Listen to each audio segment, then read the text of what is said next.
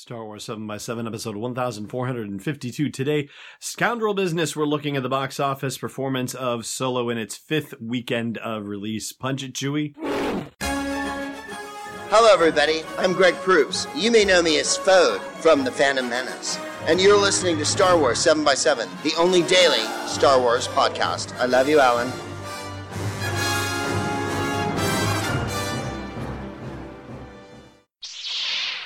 Hey, Rebel Rouser. I'm Alan Voivod, and this is Star Wars 7x7. So, it's been 5 weekends now in the books with Solo, a Star Wars story in theaters, and it is still losing theaters, but it isn't out of theaters yet. Of course, Jurassic World Fallen Kingdom had to come out and take over some theaters and did very well, generally speaking. I guess it was in the high end of what the predictions were for it, 150 million for the weekend, which actually means that it did 50 million less than its predecessor, the original Jurassic World. So, yeah, 25% lower opening weekend compared to the first one. Well, gee, I wonder where we've seen that happen before, but that's more, Force Awakens Last Jedi kind of talk. It's not exactly Solo talk, which is what we're really here to do. So in its fifth weekend, Solo made a little more than $4 million at the domestic box office, which means that, ta-da, it's cracked 200 million domestically, and it's also cracked 150 million in the worldwide sector, as in not including the North American sector. So we are at 350 million in total. And something happened this week that hadn't happened yet, which is a little bit of a bummer, but hey, what are you going to do? So Solo dropped to 6th place in the top 10, and this is the first weekend that Deadpool actually beat Solo at the box office. Solo was in 6th place, Deadpool 5th, and then it was Tag, Ocean's 8, Incredibles 2, and Jurassic World Fallen Kingdom in the top spot. So the number that we're looking for next is 209 million, and the reason why that number, it's because that's the number of the original release of The Empire Strikes Back, not adjusted for inflation or anything like that. That just gets confusing for all intents and purposes.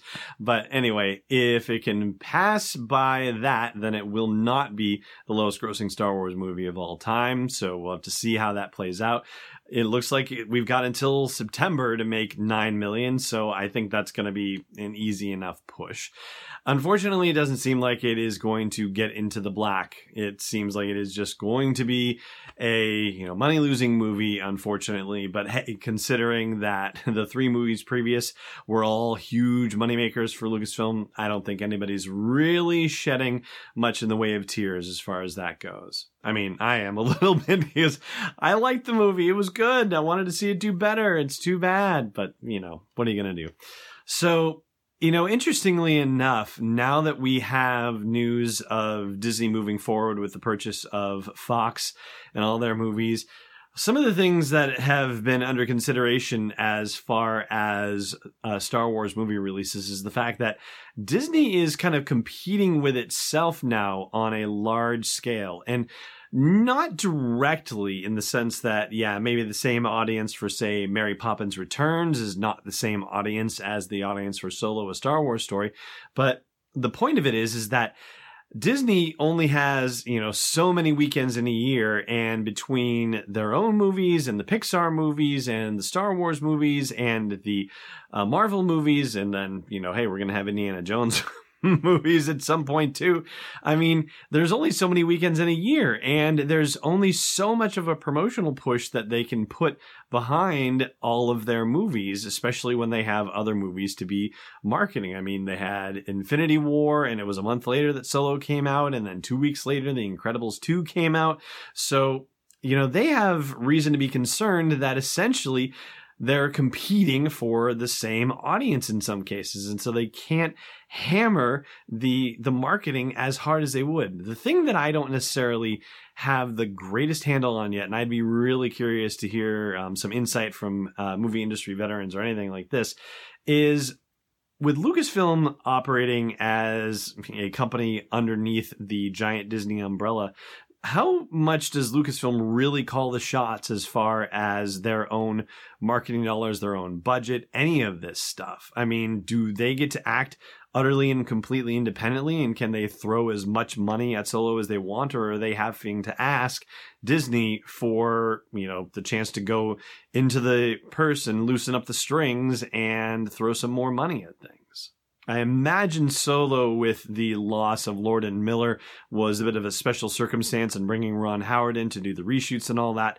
But really, I'd be very curious to know. And it looks like, next year we're going to get that December slot back. It's being held by Mary Poppins for this year, but Star Wars is going to get to be back in the December slot. And man, when we were talking about The Last Jedi and Rogue One before it and The Force Awakens before that, we weren't really talking about other movies that were coming out and doing damage in their own way to the box office fortunes of those 3 previous Star Wars movies. I guess Jumanji and The Greatest Showman actually put a dent in The Last Jedi, but yeah, it's definitely a different and unusual situation, comparatively speaking, for Solo: A Star Wars Story. And it wasn't helped by, being in Memorial Day and by having all the other movies coming out right before it, whether it was Infinity War or Deadpool 2 or The Incredibles 2 coming out after it, and now Jurassic World and Fallen Kingdom hitting theaters. Yeah, it's been a very strange trip for Solo: A Star Wars Story, unfortunately.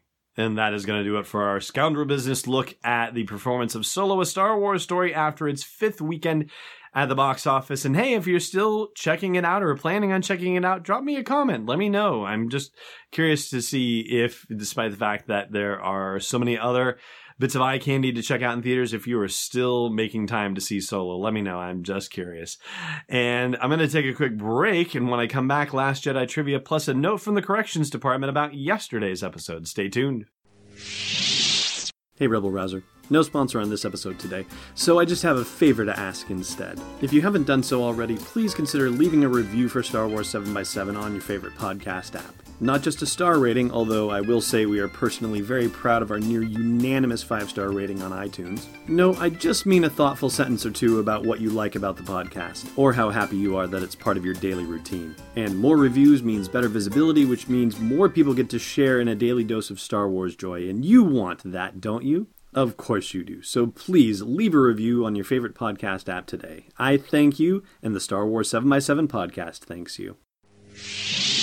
Welcome back.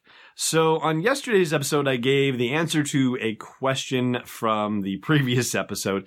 The question had to do with how many planets there were in The Last Jedi. How many did we visit in The Last Jedi? And I gave the answer of 3, and it seems we had a bit of a Monty Python problem here. It's 1, 2, 5, sir. 5. The answer is actually 5. I had it flagged for me by Jeff Wixon on YouTube that it's actually 4, but the actual answer turns out it's 5, and I guess depending on how you want to play with the rules, as I had stated them previously, you could kind of let that 5th one slide. But the answer to today's trivia question, which was name the planets, the answer would be Dakar for the Resistance base, Ahch-To for where Luke and Rey are hanging out. That was the one that I had forgotten, by the way. And then there's also Crate and Cantonica. If you said Cantobite, sorry, can't accept that one. That's just the city. Cantonica is the planet. And the 5th one would be the unnamed planet where Luke had his Jedi training ground set up, where we saw the flashbacks with Luke and Ben and how their confrontation went down. And here's today's question for you. How many prequel trilogy characters, as in how many characters who appeared in the prequel trilogy, also appear in The Last Jedi? And that will do it for today's podcast. Thank you so much for listening, as always, and may the Force be with you wherever in the world you may be. Thanks for listening to another episode of Star Wars 7x7. And hey, before you go blasting your way out of Mos Eisley, check out SW7x7.com for show notes, links, photos, videos, and more. And if you want to join the inner circle of fans, become a patron of the show at patreon.com/SW7x7. It's not an Imperial spy, it's Destiny Unleashed.